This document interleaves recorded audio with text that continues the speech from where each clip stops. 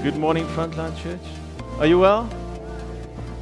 It's good to be with you in the house this morning, church. I just really want us to stay in this attitude of worship because I believe the Lord has started something in worship that He wants to carry through in the Word this morning. That intimacy that we've experienced, I believe that the Lord wants to minister to each and every one of us through that place today.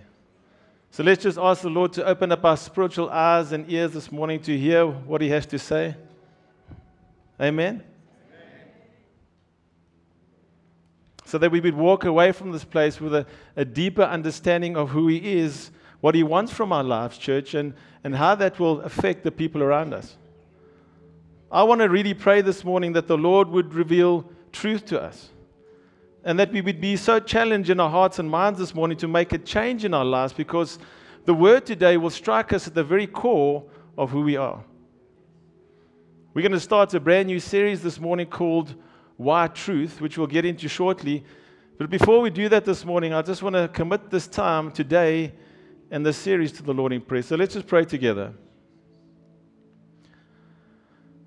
Father God, we come to you today in the precious name of Jesus. Lord, we commit this time to you. We commit this word to you today. Lord, we pray that through this series that you would enlighten us with your truth and that we would be struck to the very core of who we are so that we can walk closer with you and have a deeper understanding of what it truly means to be a Christ follower, a Christian.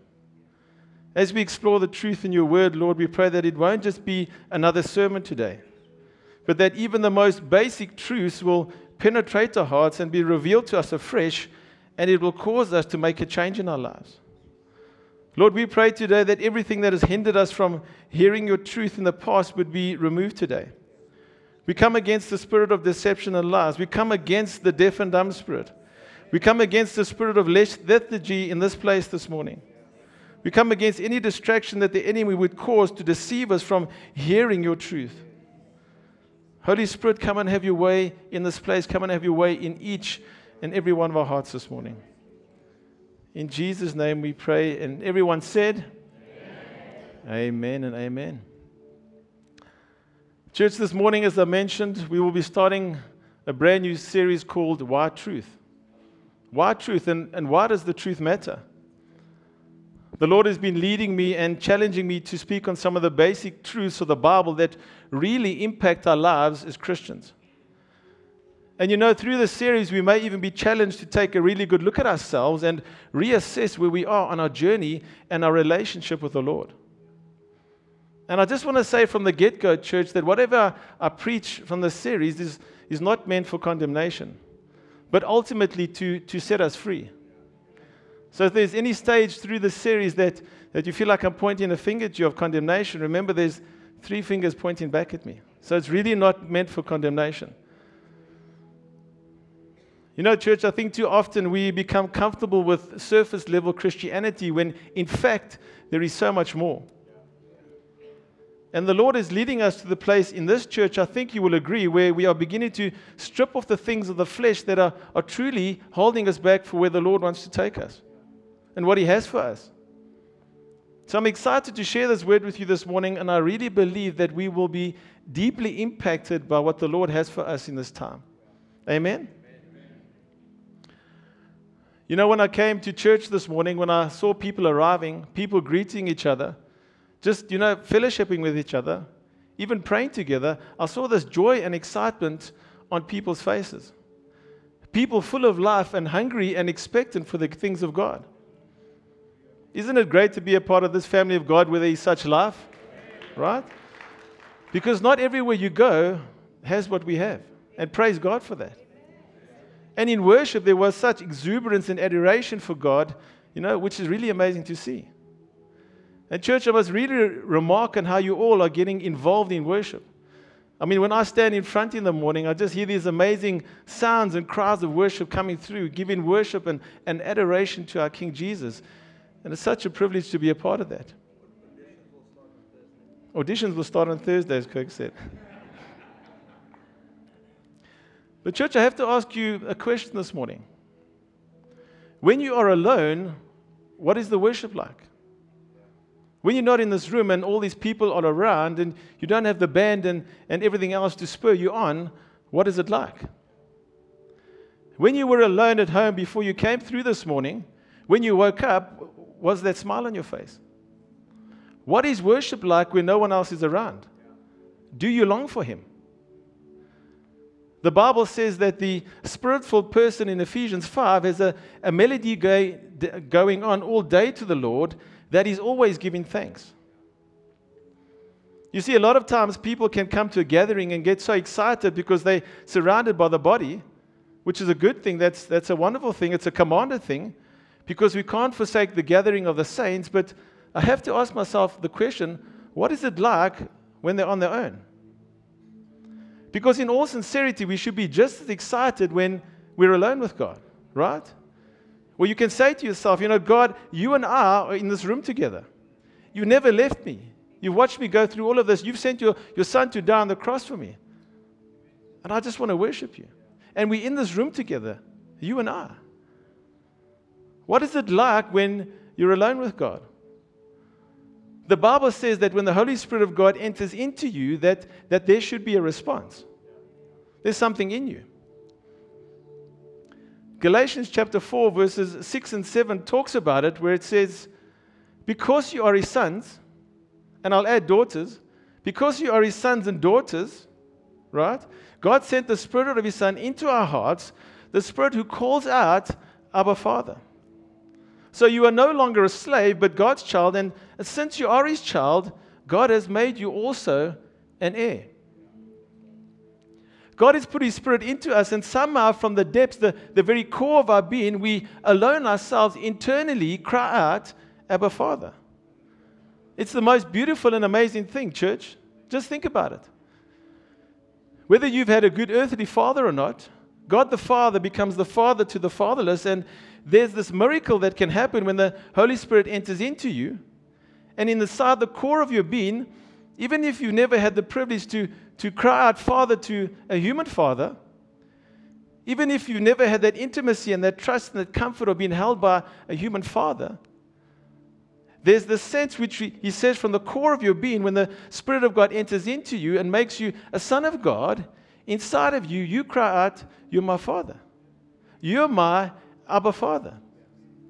You've been with me my whole life. You've been through everything with me. You're my God.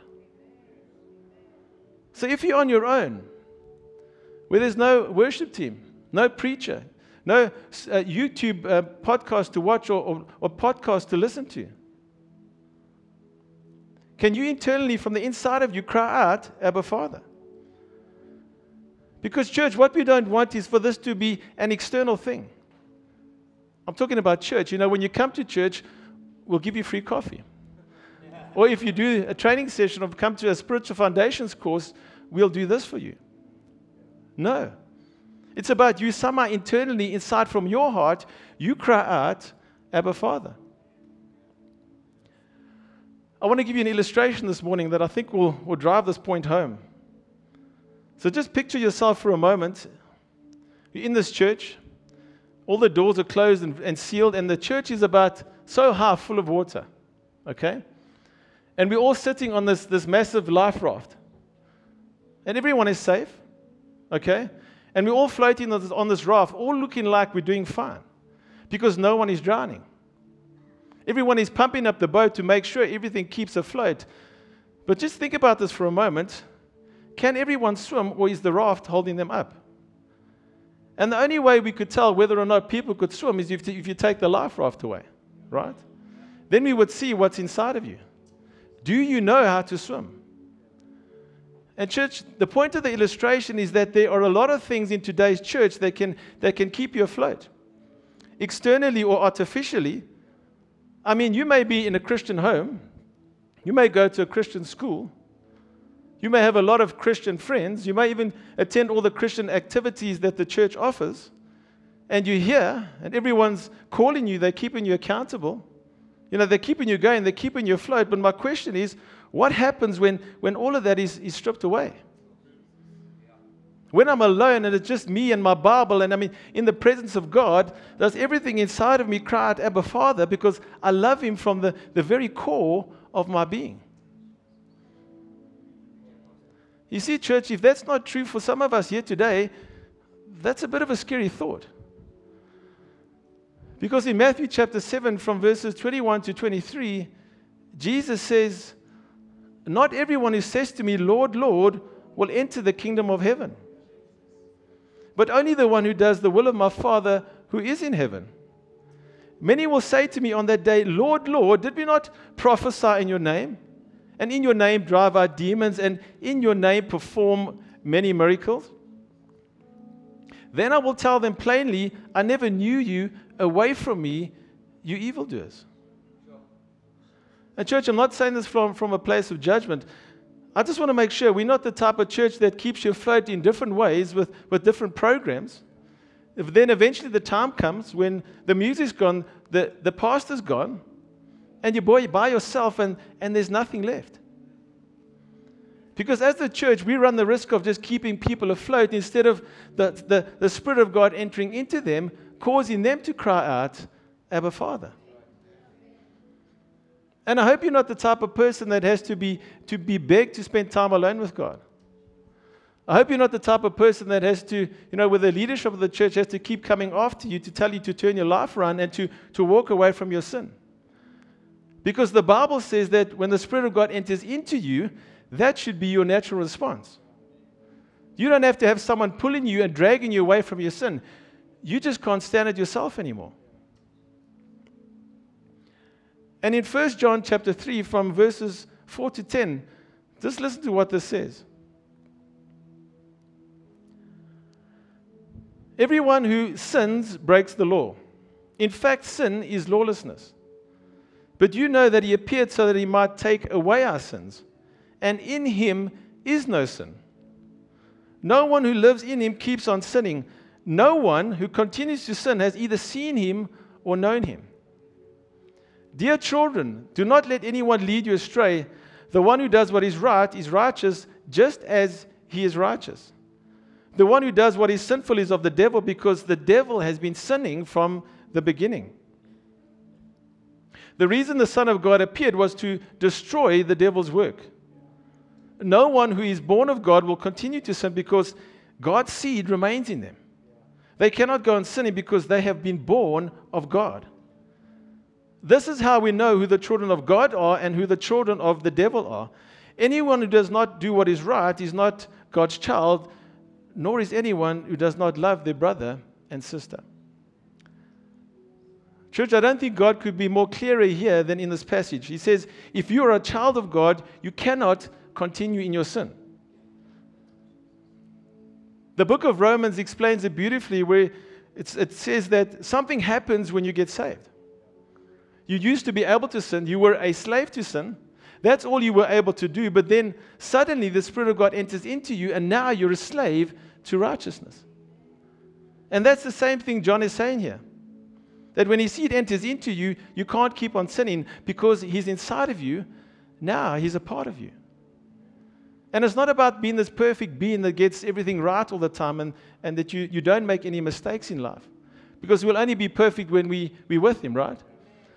But you know how you used to walk in your sin and it was okay? But when the Spirit of God enters into you, where the sin still looks attractive and you start to head in that direction, everything inside of you is going crazy, right? Because that's the Holy Spirit of God in you. That's his seed abiding in you. You can't help it. The Bible says whoever makes a practice of sinning is of the devil, because the devil has been sinning from the beginning. We hear so many testimonies in churches where people will say, well, the pastor doesn't preach enough about sin, so I kind of fell back into my sin. Or my Connect group disbanded, and no one's keeping me accountable, so I've returned to one of my previous sins. Or I went to a church where people keep on raising their hands and flowing too freely in the gifts of the Spirit, so I've left church altogether, and now I've gone back to my old life. How can you do that? All these external things are necessary. They're helpful. They are commanded. But at the very core of our being is this DNA called the Holy Spirit of God that won't let us go in that direction. And church, this is not my opinion. This is not Ryan de Klerk's opinion. This is God's word. The word says that when my seed enters you, my Holy Spirit enters into you, you can't just go back to your sin, because that proves that you're a child of the devil. And church, I know that sounds quite aggressive. And I know that's a bit of a hard word for some of you here today, because you're probably thinking, really? A child of the devil? Is that what Scripture is saying? I mean, if someone doesn't worship Satan, how can they be a child of the devil? Church, let me just clarify something for you here today. When the devil approached Eve, did he say to Eve, I want you to worship me, praise me, follow my commands? No. He said, that fruit looks good, huh? Why don't you just have a bite? Why don't you just do what you want to do? Don't let God tell you what's right and what's wrong. You make your own decisions. Why don't you be your own master? Listen, church, Satan's number one aim is not for you to obey him or sing songs to him. His number one goal is for you to do what you want to do, regardless of what God has commanded you. That's always been his aim. That's always been his goal. And if you've ever read the Satanic Bible, which I hope you haven't, but if you ever read the Satanic Bible, you would find that the number one command in the Satanic Bible is not love and adore and worship Satan with all your heart, your soul, your mind, and your strength. The number one command of the Satanic Bible is do as thou wilt. Do what you want to do. Right? Satan doesn't care if you worship a million other gods. He just wants you to do what you want to do. But as children of the Most High God, we are grateful for his commands, and we say, God, I actually want your commands. I love your commands. I don't want to do what I want. I want you to do what your Spirit does in me that makes me a slave to righteousness. Church, is that in us? You know, if we took away the life raft, figuratively speaking, would we be able to swim and cry out, Abba, Father, on our own? Is that Spirit in us that makes us detest our sin, or do we need all this other peripheral stuff to keep us afloat? The Bible says when the Spirit enters into you, Acts chapter 1 verse 8 says, but you will receive power when the Holy Spirit comes on you, and you will be my witnesses in Jerusalem and in all Judea, Samaria, and to the ends of the earth. When the Spirit of God is in you, that becomes your desire, doesn't it? Don't you look at your neighbors and say, Lord, please empower me. I want to help them. I want them to fall in love with you. Don't you look at your friends? Don't you look at people at work or at school and say, God, please use me to say something that will penetrate their hearts? Give me the words, Lord, to plant a seed so that they can get to know you. Because you see, church, this is a desire of the heart that is filled with the Spirit of God. And truthfully, church, we shouldn't have to be encouraged to share our faith. That should be the internal work that's happening on the inside, from the inside out. In the same way, we shouldn't have to be encouraged to give financially to the body of Christ. That should be happening from the inside out. We shouldn't be encouraged and beg to get involved in different ministries to give back to the body of Christ. That should be happening from the inside out. And I suppose that's where the disparity comes between the flesh and the Spirit. Where the flesh is all about me, myself, and I, and what I can get. Where the Spirit is about others and how I can serve others. The Bible says that you are not going to be able to live the life that God wants you to live in the flesh. Something miraculous has to happen on the inside. 2 Peter chapter 2 verse 22 says, a dog returns to its vomit, and another says, a washed pig returns to the mud. So you wash a pig off, and what does it do? It runs back as fast as it can to the mud, right? And unfortunately, this can happen in the church, where the church becomes like a giant washing machine and just washes people off and washes people off. And you get washed off by the church again and again, and you think you're clean, but a few weeks later, you're running right back to the mud. Why? Because your nature hasn't changed. You have to change who you are from the very core of your being. Church, that's why the Bible talks about us being dead in our trespasses and sins. Because when we were dead in our trespasses and sins, we were just like the rest of the world.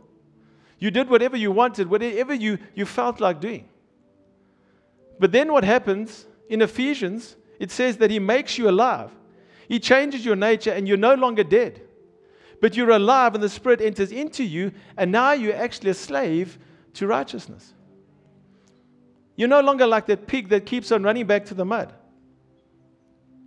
And as soon as you get you get mud on your hands and your feet again, or a bit of mud splatters on your clothing, you're like, I don't like this feeling anymore. I don't want this mud on me anymore. I don't want to be associated with the sin anymore. Amen? I'm a different person now, and when I'm alone, I actually cry out, Abba, Father. Now I can't keep on sinning. Now actually what I want to do is advance His kingdom. Because it's not just about me now. There's a change in you. And instead of your life being about yourself, your focus now changes to others. When you see the poor, your heart cries out and you just want to bless them.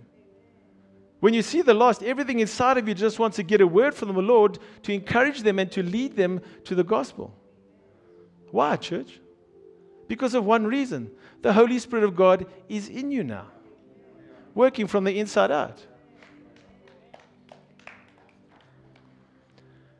And church, if you're not experiencing this in your own life, if this isn't happening from the inside out, you were meant to be here today. Because the Bible says everything can change right now. Because while we were still sinners, while we kept on returning back to the mud and kept on returning back to the mud, Christ died for us. So I want to encourage you today. I'm going to read Ephesians chapter 2 for you in a different version this morning, in the NRV version. And I'm trusting this will encourage you and bring some direction if that's what you need.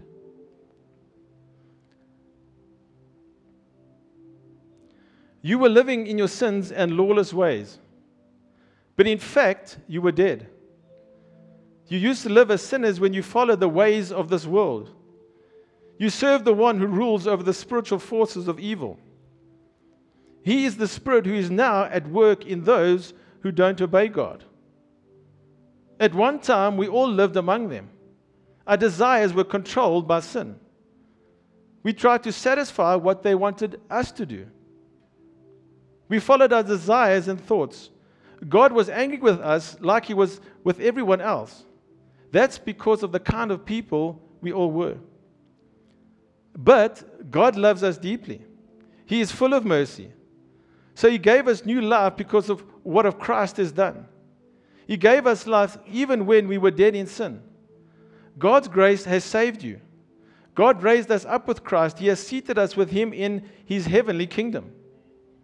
That's because we belong to Christ Jesus. He has done it to show the riches of His grace for all time to come. His grace cannot be compared with anything else. He has shown it by being kind to us. He was kind to us because of what Christ Jesus has done. God's grace has saved you because of your faith in Christ. Your salvation doesn't come from anything you do. It is God's gift. It's not based on anything you have done. No one can brag about earning it. We are God's creation. He created us to belong to Christ Jesus. Now we can do good works. Long ago, God prepared these works for us to do. Beautiful, right? Church, the Bible says that we were all there. The whole world was there. But God says all of that can change. And if you're not in that place today, church, where this is not happening from the inside out, I want to encourage you. As we go into a time of ministry and communion this morning, I want to encourage you to really think about where you are in your life, whether or not you should, where you should be in your journey with the Lord Jesus. If there isn't something on the inside of you that cries out, Abba, Father, you know what? Just be honest with yourself. And I want to encourage you to come and repent before the Lord and ask Him to bring you to the place where His work is evident in you, from the inside out. That it's just flowing out of you. I want to encourage you to jump off the life raft this morning and to discover God for yourself. Don't just take my word for it. Get into the scriptures. Grapple with these scriptures. Ask the Lord to minister to you through His word. Because it's better to find out now that you can't swim than when the flood comes, right? Yeah. Come on. It's better to find out now and admit that you need some help. And church, again, please don't look at this as a condemning message. Rather, look at it as a life-changing message that will bring direction to even some of the most mature of Christians, of ardent of Christians. Because the truth of the gospel of Jesus Christ brings freedom, not condemnation. But it's our responsibility to respond to His invitation. It's our responsibility to come before Him and ask Him to perform that work in us. The church, as I mentioned earlier on in the sermon, the Lord is taking this body, He's taking Frontline Church to the place where we beginning to strip off the things of the flesh that are holding us back from truly going where He wants to take us. And why is He doing that? Why is He taking Frontline Place to this church? Frontline Church to this place? Because we have an opportunity to be a part of what God wants to do through that vision. And when the Holy Spirit is in us, when His seed is abiding in us, there is no limit to the role you and I will play in transforming cities and nations. Amen? So I'm going to leave you with a question this morning before we go into a time of ministry and communion. Why truth? Why do we need the truth? Why does truth matter? Well, firstly, Jesus is truth, right? The truth sets us free.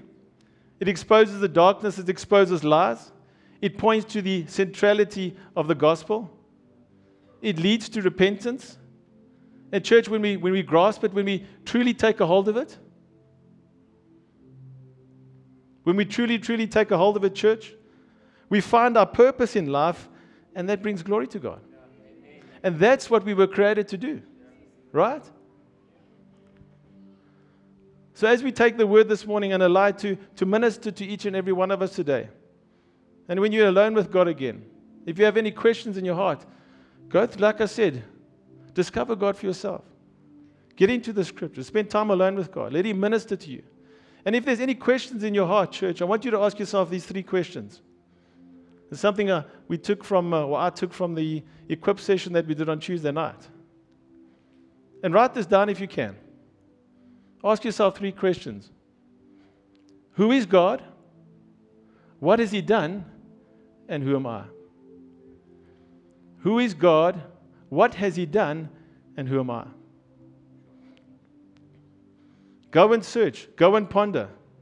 And go and find out the centrality of Jesus in everything and what that means for your life. Church, we have an opportunity to be a part of what God wants to do through that vision. Our responsibility is to respond to His invitation.